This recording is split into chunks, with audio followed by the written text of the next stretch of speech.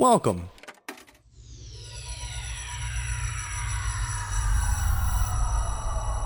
to Arcade Audio.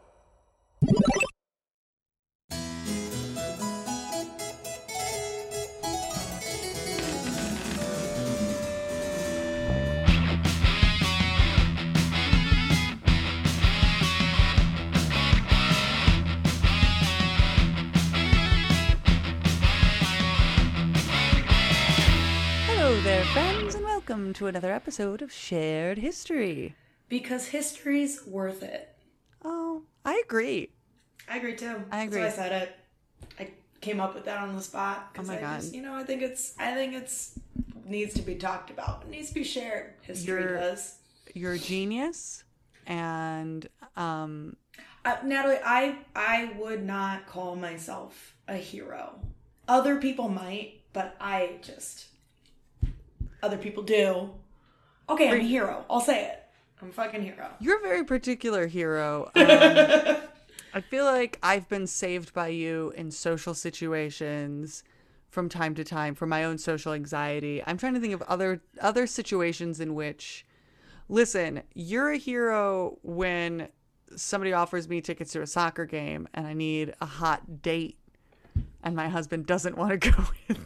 I'll be there. I'll take the free parking passes and the free ticket. Yeah. God, I am so selfless. You are just I'm a a good friend. generous soul.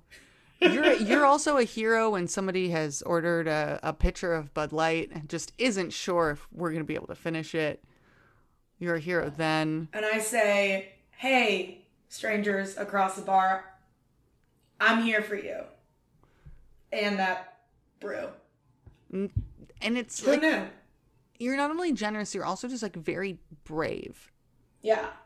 Because no one else wants to admit that they would go finish someone else's Bud Light.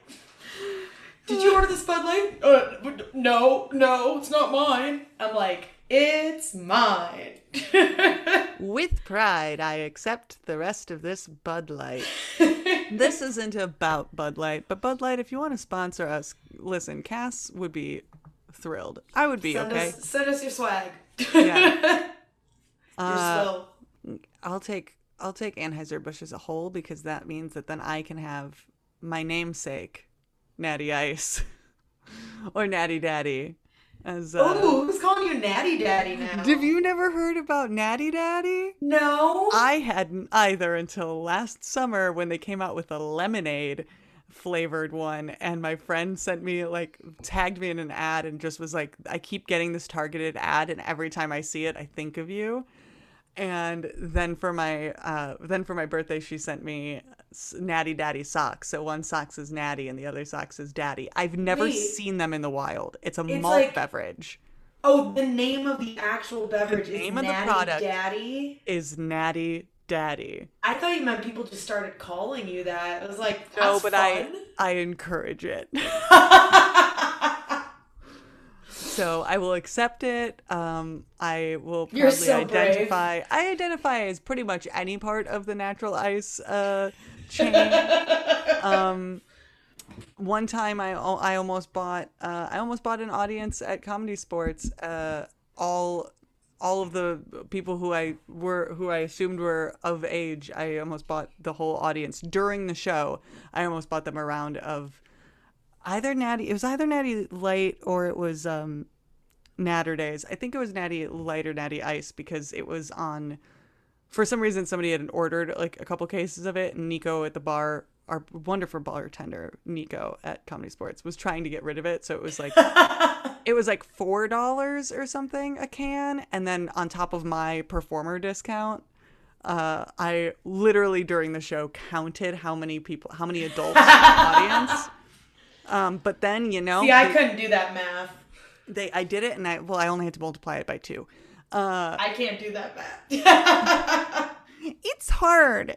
And then I didn't do it because they didn't give my team the points in the next game. So I was like, you know what?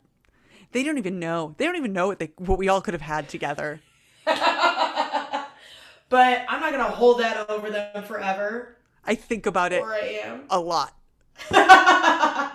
We could have shared in something We could have shared this. It was a weirdly mostly adult audience.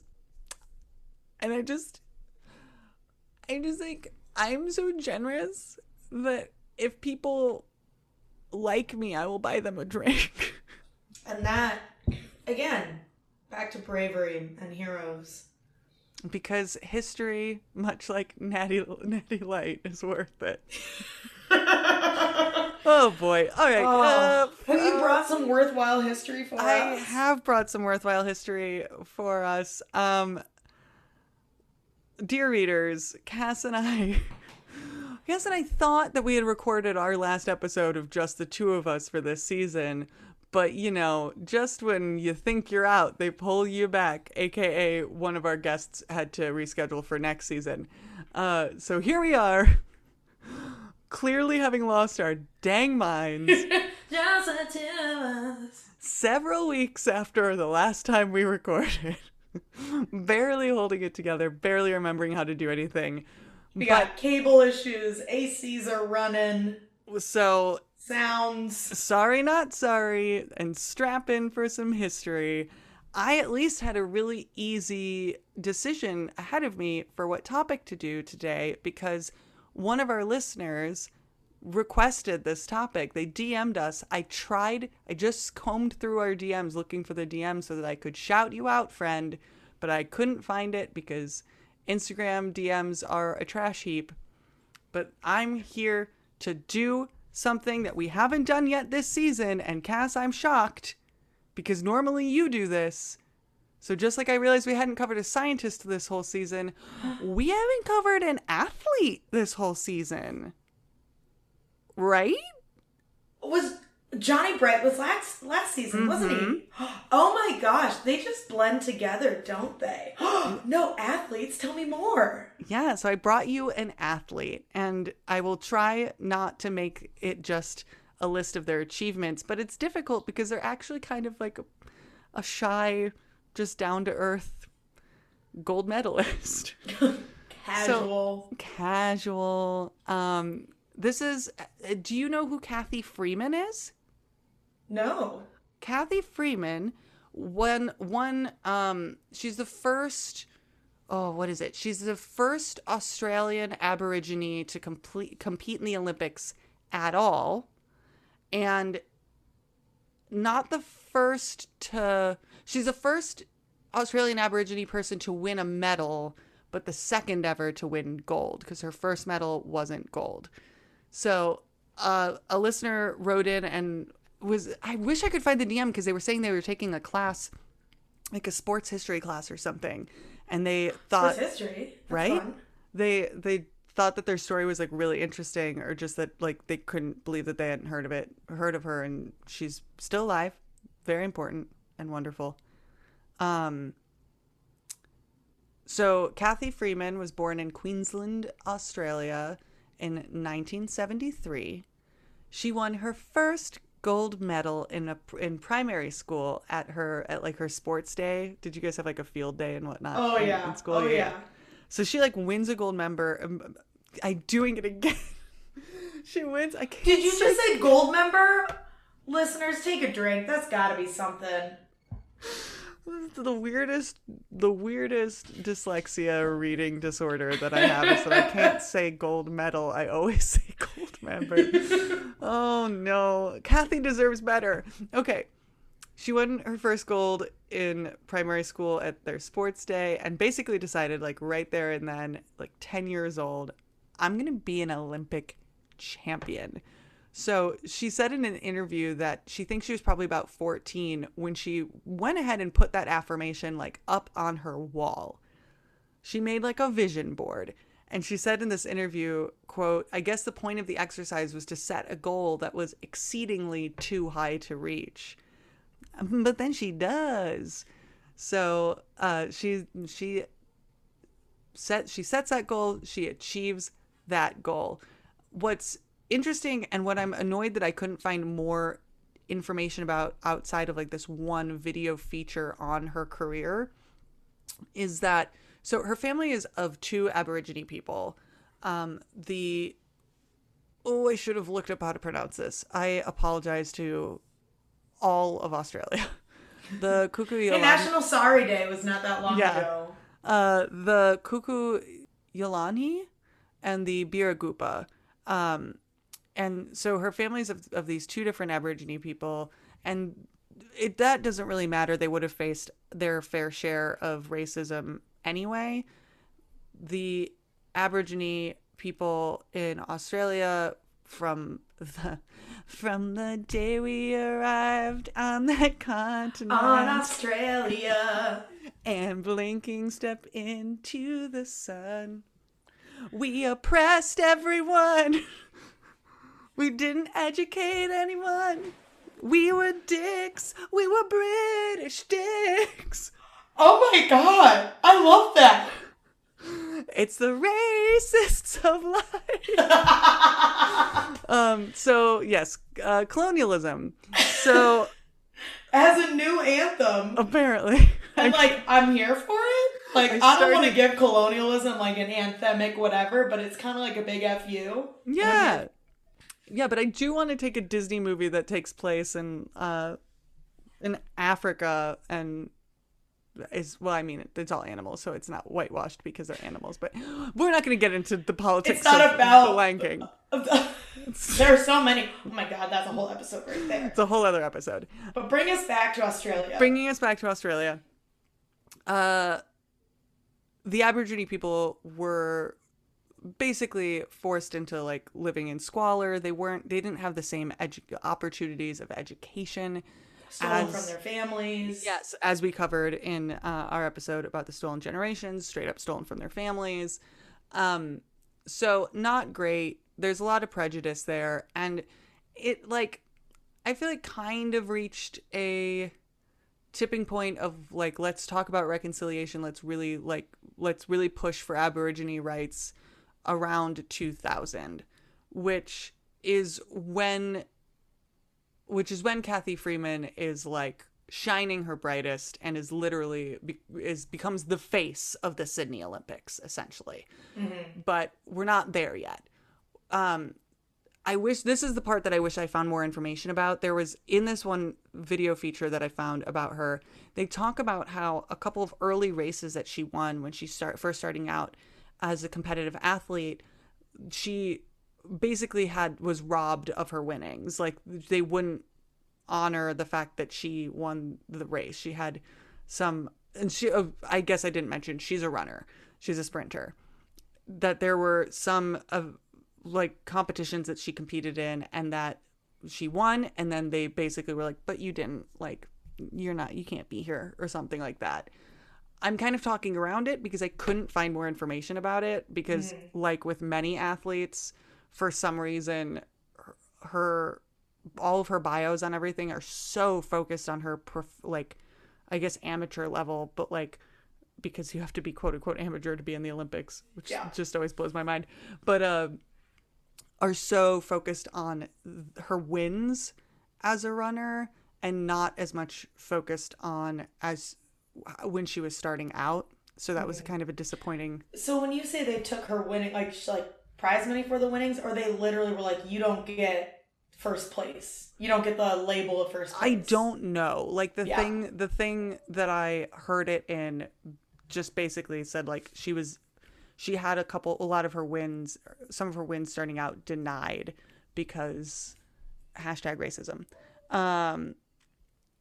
But Freeman has described like that her strength and character and who she was as an athlete and how she was, how driven she was influenced by the racism that she and her family faced.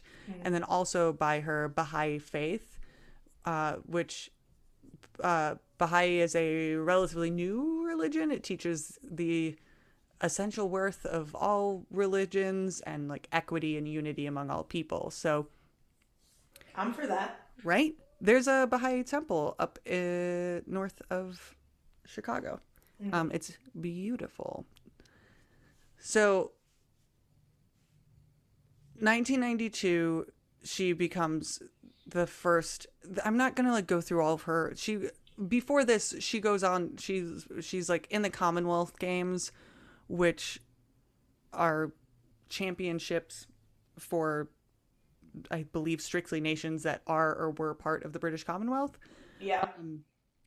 I just know that because in the Queen doesn't what's his tits go to all the Commonwealth games or whatever and whatnot. Yeah, so there's other races and competitions before the 1992 Olympics, but the 1992 Olympics in Barcelona are the first ones that she went to. She went on a relay team. I want to say it was the 4x2, the 200-meter relay. I might be wrong. And she was the first, it was either the 100 or the 200. And so this is where she was the first Australian Aboriginal person to compete in the Olympics at all, full stop. Wow. She does not medal here. The team does not medal. But then she goes on and switches shortly after those Olympics. She switches her event to the 400. Cass, have you ever run a 400? Did you do track? Oh, I did a little bit of middle school track, and I hated the 400. Nobody wants to run the 400 because it's like... To me, that's long distance. But it's a sprint. Yeah. Like, it is a dead sprint. And if you have never been on an actual track, those things are fucking huge. Mm-hmm. Yeah. Also, how old was she when she was in the 92 Olympics? Oh, let's do some quick math. She's 19. Fuck. She's 19 at her first Olympics. So after those Olympics, she starts competing in, well, I guess I should mention, I did mention the Commonwealth Games, so I'm going to go backwards a little bit.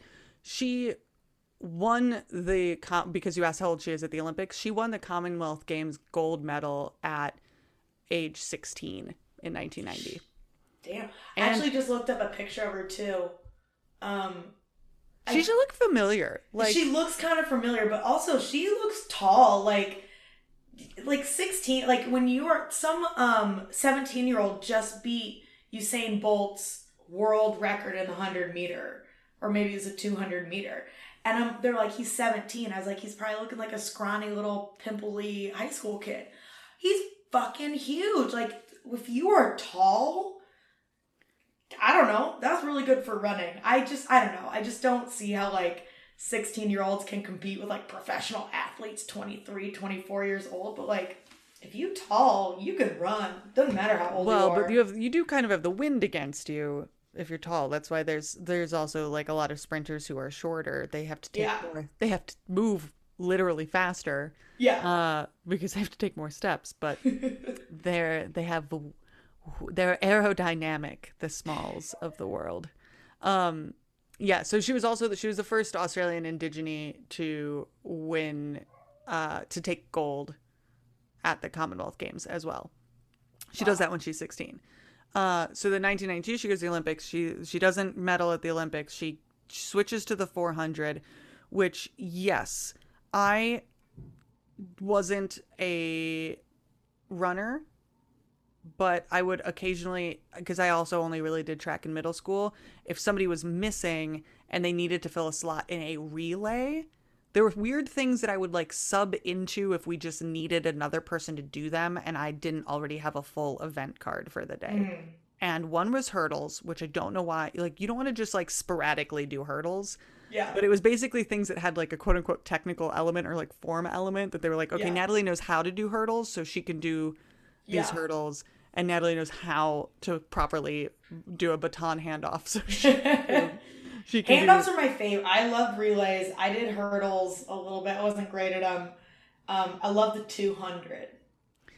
You see, and I'm like, give me the 100 or the 400. I didn't like the 400, but at least like, it's really hard to understand how to pace yourself at like 13 years old doing the 400. Well, and that's why at the 100, like I'm fast. Like I was 100, you fast. just go. You just go as fast as you can right out the gate. Yeah, but that also is a lot of like figuring out how to build your speed quickly and then maintain it. Like 200, I felt like I could pick up my speed enough and then like shoot off. Whereas 100, you're just like, I feel like my legs are moving so slow. It's weird. 400, you do that. You start to build your speed, and then you're like, oh shit, I still have another 200. And a dead sprint. So I would occasionally do the 4x4 if they were missing a body. Otherwise, I was a So, like, jumper. we have a lot to talk to Kathy Fremont about. If we ever met her, it'd be like, Yeah. I get it. Like, I know what you went through there. Yeah, I Far as 100% running. understand. So she switches to the 400. She still runs the 200 as well. She takes the gold in both the 200 and 400 in the 1994 Commonwealth Games. Before continuing on to the Olympics in 1996, which are the ones in Atlanta. So we go to the 96 Olympics and we crush it. This is the first time that she medals. This is the first time that any Australian We are all Kathy in medals. this situation. Yes. We crush it. We all crush it. Good for us. So she wins the silver medal in a race that is still considered one of the best 400 meter races in history.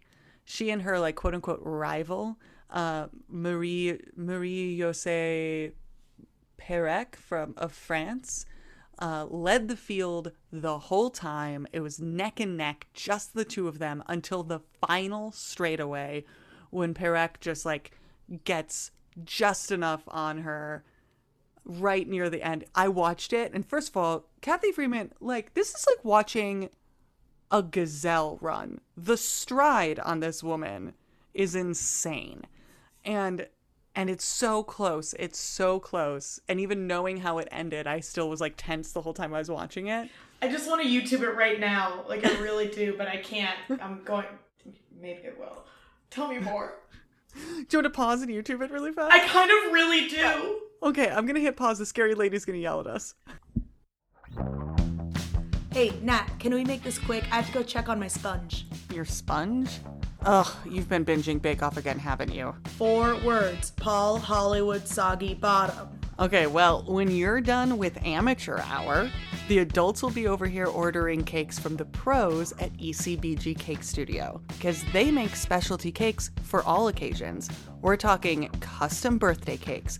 We're talking jaw-dropping wedding cake masterpieces. We're talking Paul Hollywood just shook my hand, I deserve a cake cakes. ECBG Cake Studio, you say? Yes, and if you insist on trying to perfect your sponge, they also offer online baking classes. So follow at ECBG_studio on Instagram or visit their website, ecbgstudio.com.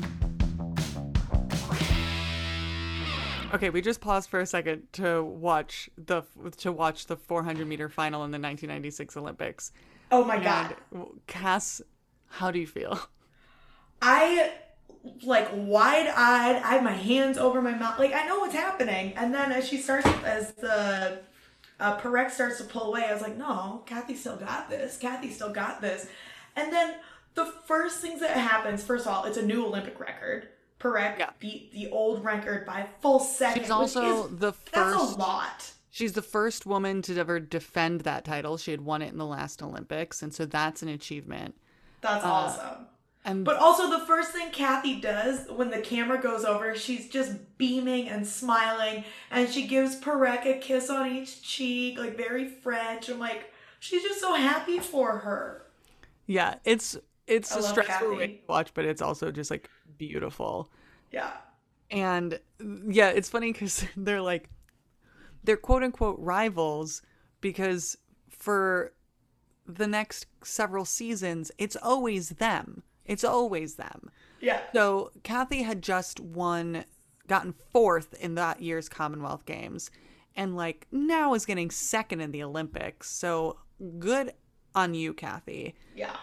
That is when I said that was the first medal. That was the first time an Australian Aborigine took home a medal, an Olympic medal. That race against Pérec? Yes. Yeah, because she What took a home great silver. one to have be the first ever. It's still considered one of, like, the best. Pérec just, like, barely out, like, they're neck and neck until that last 100 meters. Yeah. And Pérec just pulls ahead. It is beautiful. Her silver medal run was her winning time for that silver was an Australian record. for the 400. And it was the 6th fastest time in that event ever. Parek's time was like the 2nd fastest time in that event ever. Jesus. So, like, there's a lot of achievements happening in A that. lot going on.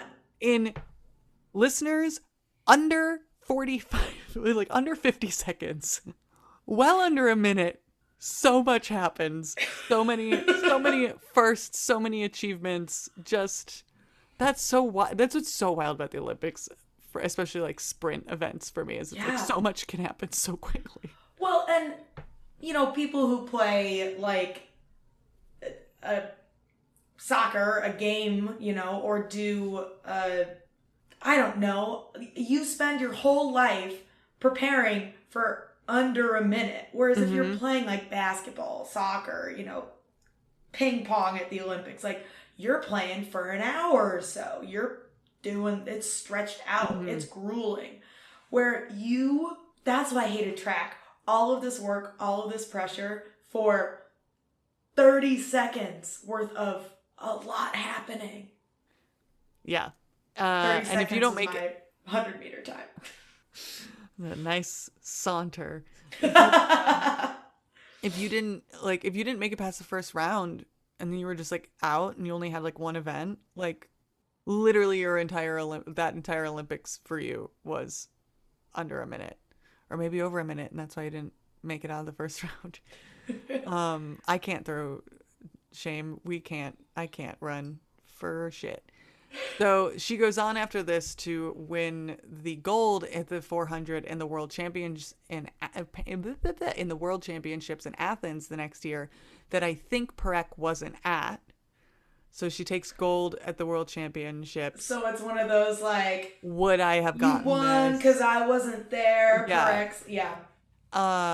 But then she had to sit. I think that's the one that Parek wasn't at. But then she had to sit out in 1998.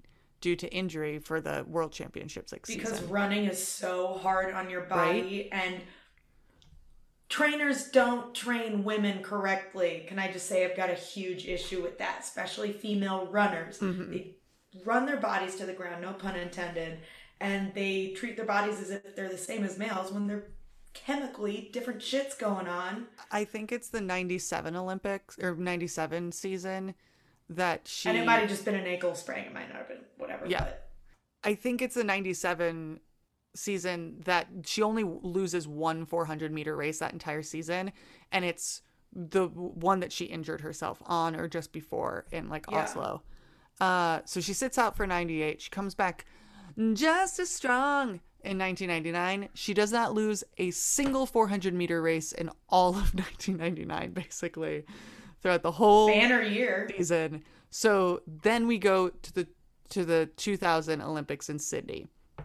In the country, the push for Aborigine equal rights is a flamin'. It's happening. Like there's a lot more people. And Kathy's always been like an activist, but she's always been kind of like a quieter activist. She just seems like and is like reported to be a pretty shy and reserved and grounded person. Which takes a lot for someone like that to be an activist then. Yeah. But so it's like she really embraces the idea that like, hey, I have this amazing athletic career that I've always wanted, and maybe other Aborigine people, it's like Australia's rallying behind her, and she's like, I am the othered, and you are now singing my praises and supporting me and making me basically the face of the 2000 Olympics. Yeah. So her face being everywhere kind of in its own way did a lot for the equal rights movement at the time. Representation. It matters so much. Can you imagine? Jesus. Just, so she becomes the second Australian Aborigine Olympic champion. The first was, just because I want to shout out who was the first, was Nova Paris or Perry Kneebone, who won for field hockey 4 years earlier. So she's the second. She got the first medal, but then she's only the second ever to take home gold. After her win, she takes a victory lap carrying both the Australian flag and the Aboriginal flag, which is kind of against the rules. I mean, it is technically against the rules because the Aboriginal flag is recognized as an official flag in Australia, but because it is not a national flag, it isn't recognized by the International Olympics Committee. So, and unofficial flags are banned at the Olympic Games. Really? So, Yes. like, when I win the Olympics, I can't hold my American flag and the Des Moines flag? You cannot. Hey, I'm here to make a stance, okay? I know. Like, think about how I felt with my precious Chicago flag. Oh my god, I'm literally wearing my Des Moines know. 2024 Olympic shirt. Oh, I noticed. Oh my gosh. I got it from Raygun. Shout out Reagan. out Drop Reagan, the ad sponsors. right here. Cass, they did it. Wait, what now? They did it. They finally did it. Greatest store in the universe. Who? Raygun. They did it. They're the greatest store in the universe. Oh. Says who? Says Raygun.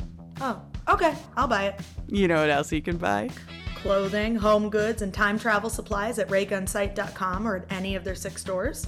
Exactly.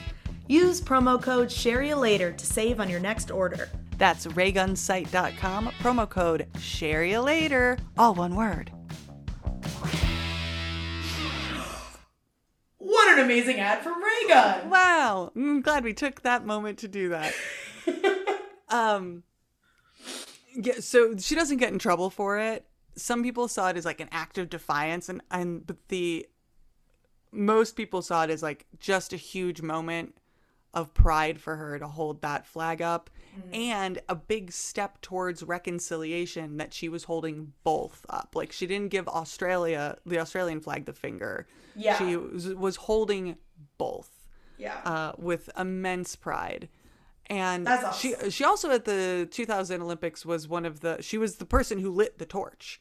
Like, she was the last person. So when I say she was the face of the Olympics. That's why she looks familiar.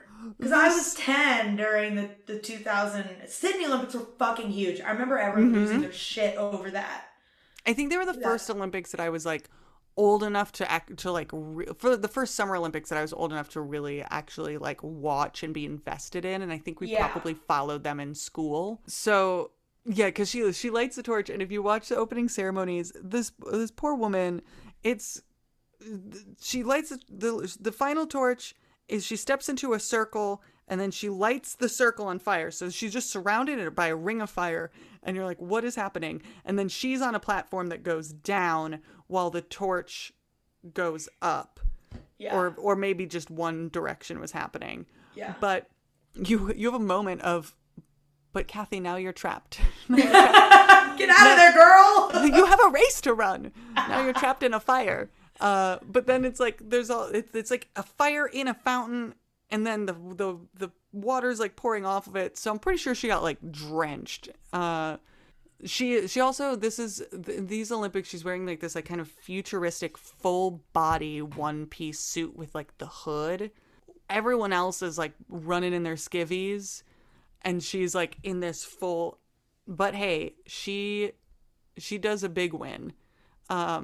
And in honor of that win, she then got to carry the Olympic flag and in representation of the continent at the Olympic ceremonies for the next Olympics, alongside, just like Desmond Tutu and Steven Spielberg, just casual folks. Just chill. Just hanging folks. with Kathy Freeman. Yeah. I'm trying to find it. I think it's the 1996. Her winning time isn't as fast as her time was when she got the silver. Her time in 1996 is, I think, the race that is still... She's currently ranked as the 8th fastest woman of all time with a 400-meter sprint of 48.63 seconds. And that is her time for the 96 Olympics. That she won with. No, the 96 is when she got silver. So she's ranked 8th. So Perec is ranked above her. Was Perec at the 2000 Olympics? Oh, I hope she was. Let's find out. We have the power. Oh no, she abruptly.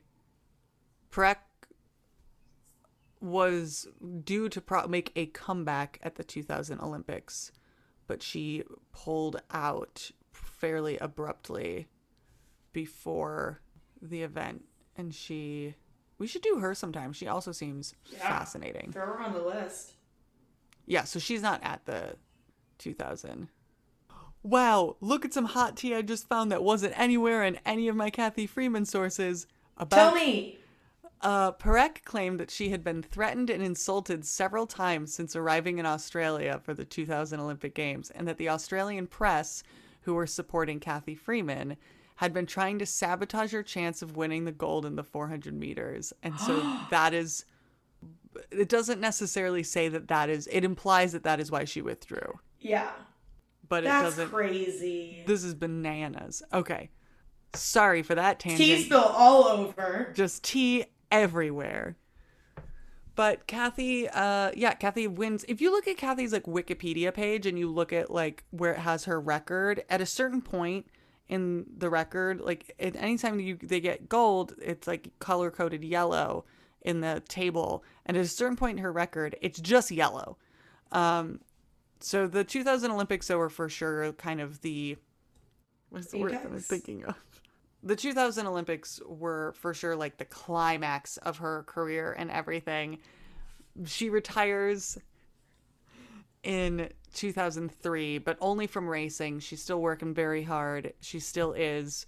She works with a number of community and charity organizations, having been lucky enough to get a scholarship that allowed her to afford to board at a school when she was growing up and get like a halfway decent education, which is not something that was provided or guaranteed to most Aborigine folks. She founded her own foundation in 2007, which pretty much focuses on closing the education gap between Indigenous and non-Indigenous Australian children, and making sure that there is equal opportunity from the outset, and offering more and more incentives for children to attend and stay in school and opportunities for them to do so. So she's still hard at work, just not racing.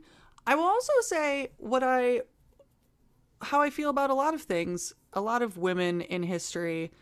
When I was disappointed that on her Wikipedia page, for example, I was disappointed that there was only a certain amount of information about her career, really nothing about her like before she was big on the scene, and then more information than I needed about her personal life, like her marriages, like multiple marriages.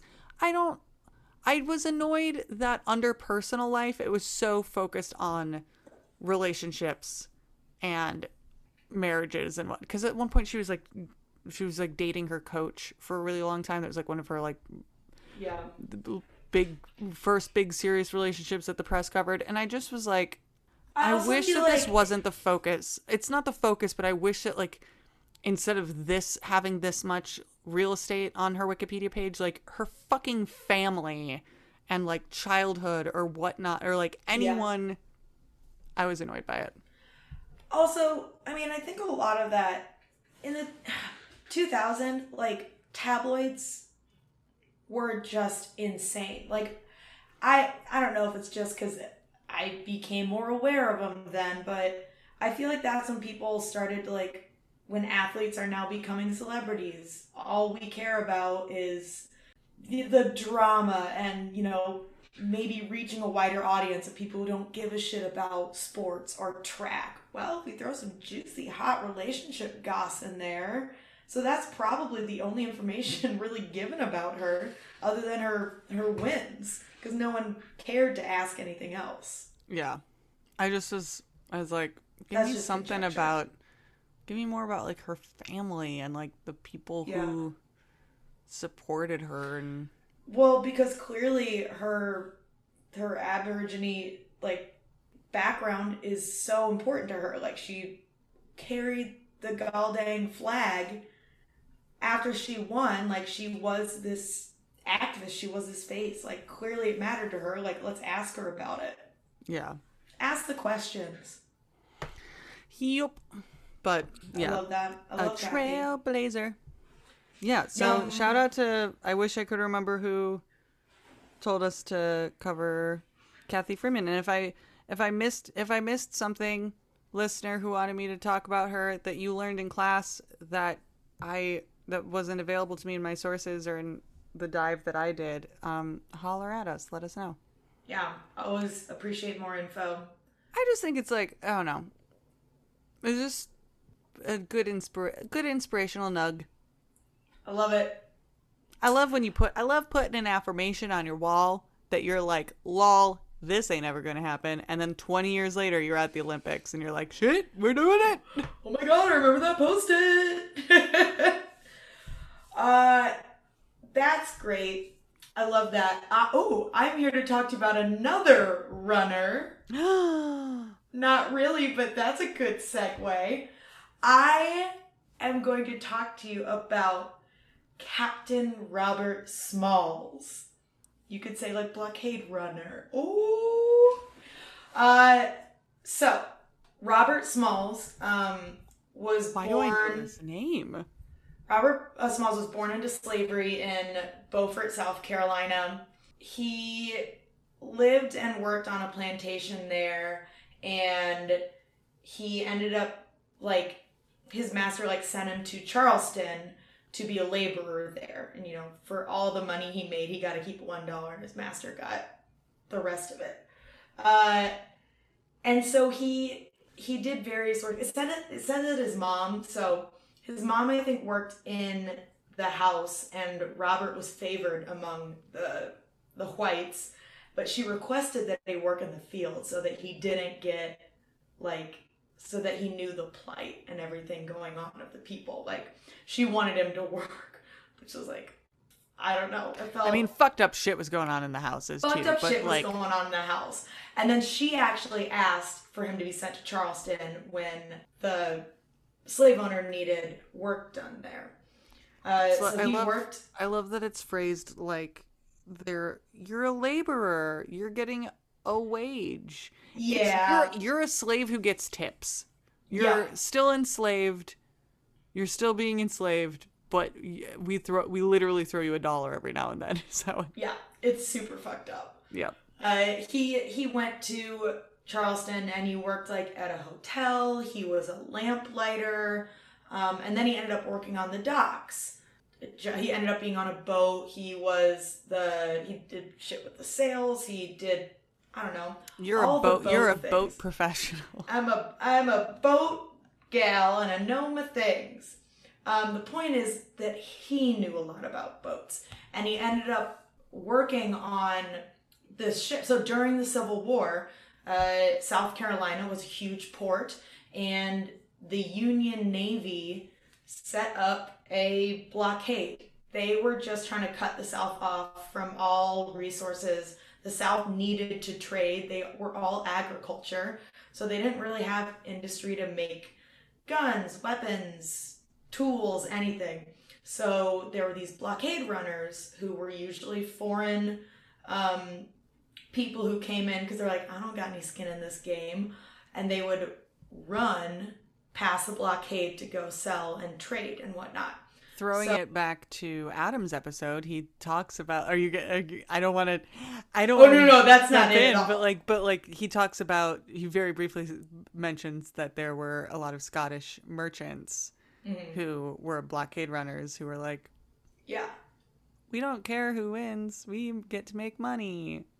Yeah. So, well, basically that's what's going on at this point in the Civil War is, I think it's called Scott's Great Snake. I saw somewhere where they're just blocking all of the major ports, and there's a map, like a cartoon that they made during the Civil War of like kind of the outline of the United States, and then a snake that's like literally encircling all of the trade spots in the South, basically trying to choke them out from making any money, from getting resources, food, supplies in. And Robert he was a crew member on this boat for a Southern Confederate captain. He was, he was doing everything. He basically could have run the ship himself, but slaves were not allowed to. He had a wife and like 2 or 3 children. He married his wife, Hannah Jones, on December 24th, 1865. We love a Christmas Eve wedding. She was 5 years older. She already had 2 kids. They ended up having a kid together. Like I said, he got like $1 a week or $1 a month or something. And Hannah was also a slave. Her master, said that she could buy her freedom for $800. $800 nowadays would be like $20,000, $25,000. So they're slowly saving up so they can free themselves, take the whole family with them. After, I don't know how long, they've only got $100. Like it could literally take slaves decades to buy their freedom. And that kind of, I think, was the incentive behind I'll throw you $1. Oh, sure, you can buy your freedom. It's never going to happen. Like, the timeline is going to be so long. And in that meantime, you're going to keep working hard for me because you're going to want to have that hope of freedom. You did a great job. You did a great job giving me a math conversion, but then I wanted another one, which was that $1 in, let's say, this isn't necessarily the middle of the Civil, is it? Well, also, I'm assuming it's Confederate dollars, too. Oh, and those are worthless. Those are worth nothing. Monopoly money. 1861 is the beginning of the Civil War. $1 in 1861 is worth $30 today. So shit, that's a lot. $30 a week. And but I mean, like, that's a lot to have to pay in that time. Anyway, so the reason I'm telling you about Robert Smalls is that he lived in Charleston. He worked on the docks. He worked on boats. He knew that port inside and out. The Union Army called Charleston, the port of Charleston, the rat hole, because it was so intricate. There were so many inlets that it was not easy, but these blockade runners were getting in and out of there like little rats in a hole, just sneaking in and out. So Robert Smalls decides to escape. And when I first read like this article, oh my gosh, I was like on the edge of my seat. It starts like, as thin wisps of smoke from the vessel's smokestack high above the pilot house, 23-year-old enslaved man Robert Smalls stood on the deck. In the next few hours, he and his young family would either find freedom from slavery or face certain death. His future, he knew, depended largely on his courage and the strength of his plan. I was like, oh shit, he's got a plan. What's the goddamn plan? Tell me everything. And it just reads like, oh my gosh, just the most dramatic story ever. So basically, he's like, I can't buy my freedom. I can't buy my family's freedom, but I'm not, like, escaping with a family is so difficult. Small children. Like, I need to find a way to escape. I need to make a plan. And the way they're setting this up is like, he's got this like brilliant, amazing plan. And then you kind of hear the plan and you're like, oh, so you don't have a plan then, do you? Oh no. He did. It was just so like, there's no way this could work, but I'm going to try it anyway. Like I said, he was on a ship. It was like a battleship, but it was like a smaller one, I think. It was like a steamboat, but I think they used it for, I don't know if it was like carrying guns and stuff or just general Confederacy fighting. There were, I think, 3 or 4 slaves that were part of the crew, and then 2 white officers. Slaves were not allowed to captain the boats. They didn't think they could do it, first of all, and they're also like, no, you're slaves. But the captain and the white crew members would go off the boat at night. They would go to see their families, because they're like, there's no way a slave is going to take this boat. They're I don't literally know how. We don't let them. We don't let them do it, so they can't. And also, they're in this port, like this Navy port, surrounded by everyone. Like, it's a fool's errand. There's no way they could figure out how to do it. Yeah, it's not like they could have watched us and learned how to captain a ship. Exactly, right? Oh my gosh. Robert's like, I'm gonna take the ship. Even talking about escaping could get you killed, you know, tortured. They would sell you sometimes to separate you from your family. Like, it could almost be as bad as attempting to escape and not being able to. Like, it was a really big, hard no-no. And telling the wrong person, even if it was another slave, like, it's risky. They could be like, I don't want to get in trouble. Fuck this. So he kind of was like putting little feelers out. He's like, you guys, like, we could do this. Like, let's get out of here. And then when the captain like would leave the boat at night, one night he was like, hey, can our family members come see us on the boat? Because the crew wasn't allowed to leave the boat generally. So they're like, sure, whatever. All the crew members' families came onto the boat, hung out, look at us, ooh, we're here. And then one of the crew members like escorted all the families back off the boat so everyone could see. But then they like double backed and hid. And I'm not sure, I saw something that said like they got back on that boat, and then I saw something that said they got on a different boat. And they're just like hiding, they're chilling. Everyone thinks that the slaves, all their families have gone back home. Meanwhile, the white officers, they go chill. They're like, I don't want to sleep on the boat tonight. There's a whore in town with my name on her. So, gotta go spend my Confederate money, my valuable Confederate dollars. My Monopoly money. Spend it while it's worth something, I guess, bruh. Yeah. So that's how they got them on the boat. But like, even when he was still trying to figure out how, like, guys, are you cool to do this? He told the guys, kind of came up with an idea, and he told his wife. I don't think the other crew members told their families. So when their families were coming and visiting, they're like, psst, by the way, we're leaving tonight. And they're like, what the fuck? So it was kind of just like, I don't know what's going on. His wife said, it is a risk, dear, but you and I and our little ones must be free. I will go, for where you die, I will die. I was like, my heart. My heart. Some of it says the other women were less steadfast. They were basically being kidnapped, but it's fine.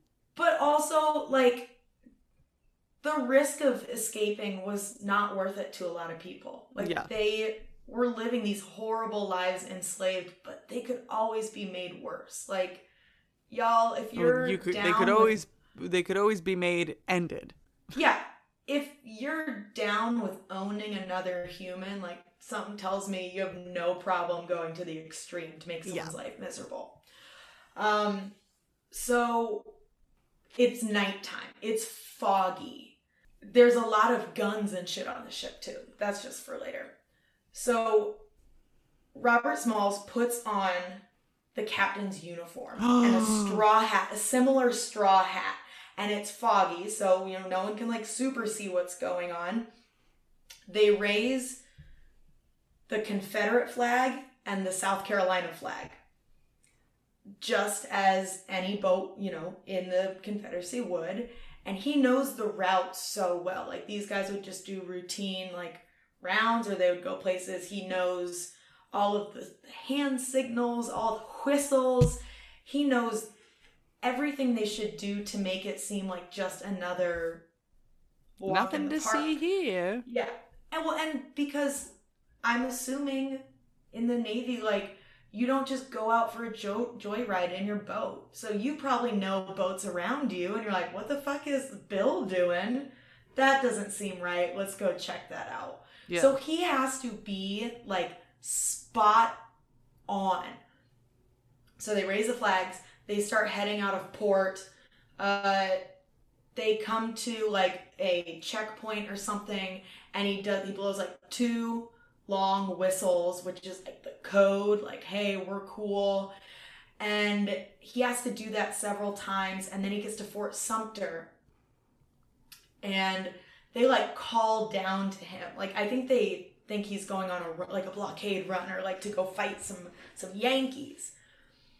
And someone shouts down to him, like, they have to do the hand signal, and then it goes, go give those damn Yankees hell, blow them out of the water.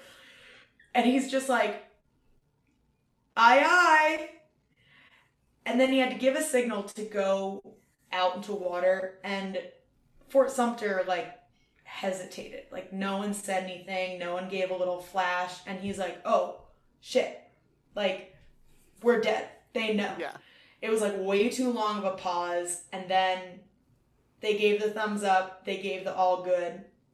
So they're out, they're heading open water. But now, they're in a fucking Confederate ship heading towards this huge blockade Navy warships. So they're like, mind you, it's still foggy again. They have to like time it right. So like we take our Confederate flags down and put up a bed sheet that Robert's wife gave him to indicate, you know, it's a white sheet of surrender. So they do that. They lower the flags. They raise a white bed sheet. And they're like, I hope to God that this boat sees the flag. And they don't. So they're like, pull around to the side of us. They're starting to raise their guns. And I guess they wanted to pull side to side so that they could like parlay, chat, whatever. Yeah. But they didn't hear them, so they kind of started to loop around. Smalls' boat did. Oh, like and so shark. they said so they thought that they were going into an attack position as opposed to a neutral position. So they start to raise the guns as the fog is kind of starting to clear, and they're like, wait, hold up! I think they've got a white flag! And everyone's like, shut the fuck up! Stop the guns! And everyone like holds off. And then Robert Smalls, like a fucking badass, and it's called the Planter, the CSS Planter. He gets on the boat, the Union warship. He goes, here, I've brought you the USS Planter and all of the Confederate guns aboard and whatnot. So he gave him the shit. He gave him a shit ton of their supplies and guns, which, I mean, in war, it's a fully equipped ship. Yeah, everyone always needs more guns, especially the Confederacy, who doesn't fucking have any. Yeah. So he steals a ship, navigates it out of, like, the trixiest port ever. Yeah. Cosplays that ship out of the harbor. Oh my god. And he saves his family and the crew members and the crew members' family. And then is all like, hey, Lincoln, here's what's up. You're welcome. I like to think that the crew members' family that like weren't really into it are like, yeah, we were on board with this the whole time. We love this. Yeah. We were totally down for this. Never doubted you for a minute. So one of the crew members actually like had a written account of this, and they said that like when they pulled up to Fort Sumter, like the kind of the big like, this is where we're gonna get fucking killed. He said every man's knees gave way and started to tremble except for Robert Smalls. Like he was just like, fuck no, we're doing this. Not Bobby and Smalls. And then in one article it was like when the Fort Sumter was like, gave him the all clear and like, yeah, go fuck some shit up. Like he very easily could have said like, fuck you guys, you stole your boat. But he exhibited restraint and was just like, he could have just shouted, O'Doyle rules! I'm gonna live forever!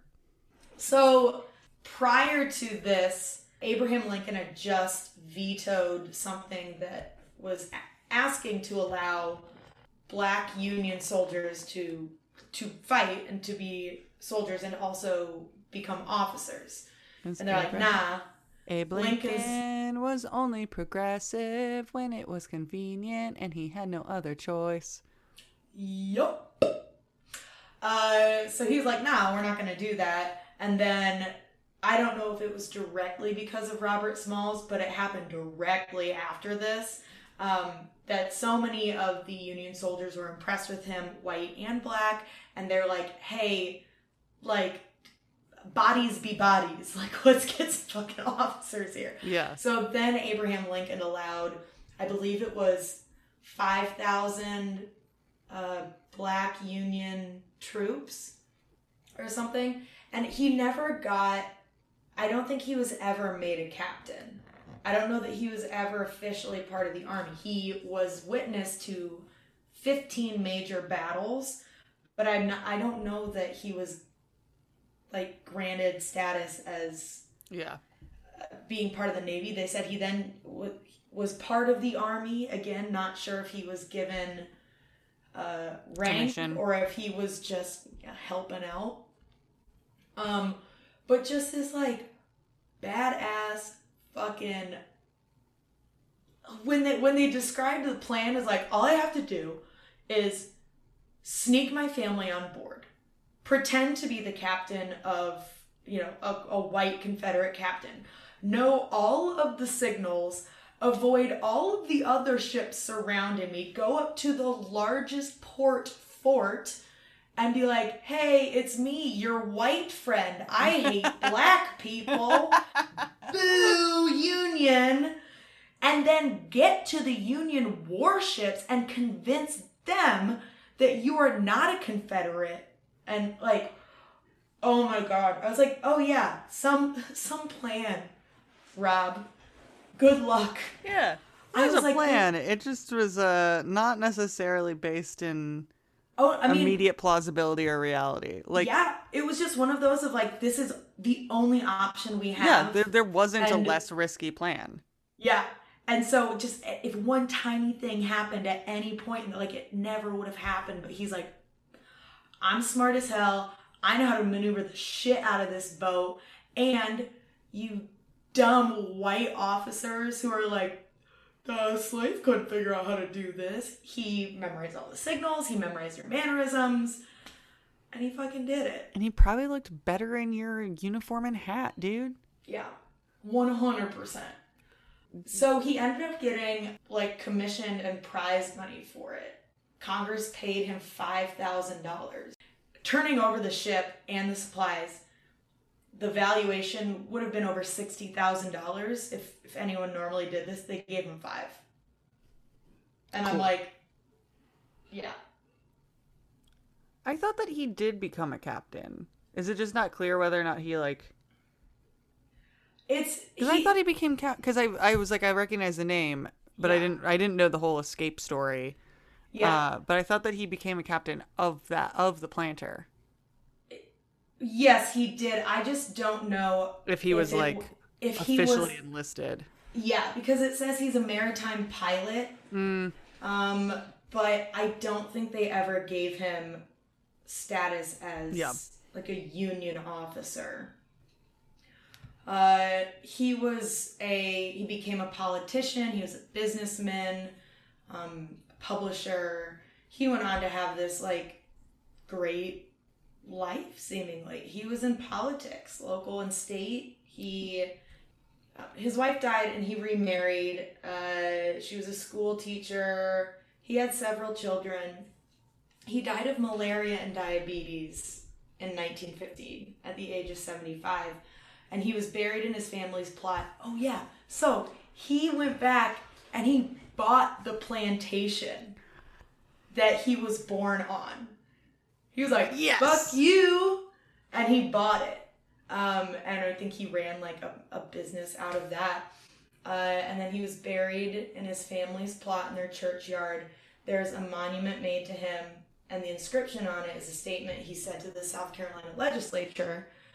My race needs no special defense, for the past history of them in this country proves them to be the equal of any people anywhere. All they need is an equal chance in the battle of life. I love it. Yeah. Yeah, because when you said the name, I was like, oh, this name sounds familiar. And we started talking. I didn't know I didn't know that like high stakes escape. All I knew was escaped slave. Like I didn't know like the whole story. Well, and there's things that say Captain Robert Smalls, and then, but like they'll say it once or it'll be in the title and they never usually if you were any sort of rank in the military, they're always going to like have that be your kind of qualifier. They never really say it in any of this. Yeah, the only other thing that I thought he was a captain. So, but then the only other thing I knew is I was like, okay, escaped slave, captain, politician, because he was in the U.S. House of Representatives, right? Yeah. Yeah, he served in the South Carolina House or Senate, but then in the U.S. House as well. And that's all I had known about him. I did not know this whole story. Yeah, well, and that's the thing. There's so much more that he did. Yeah. But, like, this fucking story, I was, like, nervous. And it's another one of those, like, clearly he made it. Like, they kind of, you know, Yeah. look at what this cool guy did. You know he made it, but you're like, fuck, how's he gonna get out of this one? Oof. So yes, our runners today. That was like a super quick, sprinted right through that one. God, I just love that. I just love that he was like, and this is my house now. Fuck you. Yeah. This is my boat now, and this is my house now. I'm the captain. Yeah. And fuck you very much. Honestly, like, just look, this is our last episode. I've said this before, of just the two of us for this season, but I mean it this time, and I'm glad that we went on these adventures. I'm glad that both of us got stressed out during our research about things that we already knew the outcome to. Well, that's what I'm here for. I have, like, every time I see, like, I have a list going, and when I'm like, oh, what should I do this week? What should I, whatever. And I saw Captain Robert Smalls on my list, and I was like, I don't remember exactly what that was. I'm gonna do it. And so I, like, Googled him. I was like, oh, cool, like, escaped slave. And then I, like, started reading more. I was like, fuck, there's water involved and boats, and you know how much fire and water stress me out. Cass is afraid of the elements. Just all of them. Like, just all of them. Wind can be fucking scary. Wind is horrifying. I mean, we live in tornado country. Wind is scary. But you know, I'm glad that you were brave. I'm glad that you were brave again, because history is worth it. It's worth it. Bravery. If we've learned anything from Robert Smalls, it's that bravery is important. Yeah. And he was filled with lots of it. And if we've... Nothing small about him. And if we learned anything from Kathy Freeman, it's that we can do seemingly impossible things. We're so strong and so brave. What a fucking inspirational combo today. Yeah, you're welcome, everyone. You're welcome for sharing this history. For all of the inspiration. There are things, we're going to post the race, so there are things, it'll fit in under the minute limit on Instagram. So if you want to see these things, you can see them on our social medias, at SharedPod on Instagram and at Twitter. And if you want to tell me that you're the person who told me to cover Kathy Freeman, or if you have any questions, corrections, or suggestions, you can send those to me and Cass at sharedhistorypodcast@gmail.com. We read the emails. We love them. There are some folks send us, don't have iTunes and have sent us lovely emails in the place of reviews. But if you do have Apple Podcasts, and let me tell you, if you ever owned an iPod in the 2000s, you have an iTunes account and you can leave us a review. You don't have to currently have an Apple device. I will just kick my soapbox away from me now. So you leave us a review. Anything over 4 stars is acceptable and appreciated. Mm-hmm. It really genuinely helps, and I wish it didn't. But until, I don't know, reviews are abolished, it genuinely helps.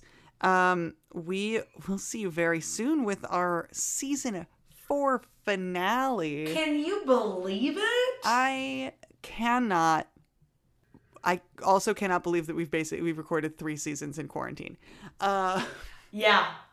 That's the weird bit. But I haven't touched Natalie's face in, God, how long? 3 seasons. I am going to hug you until your eyes pop out of your face. You have been warned. Please make your amends with your mortal life now, because you will be no more. I will squeeze you so hard. But until then, share you later.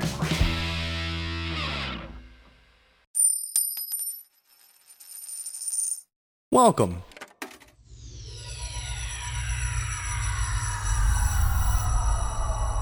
to Arcade Audio.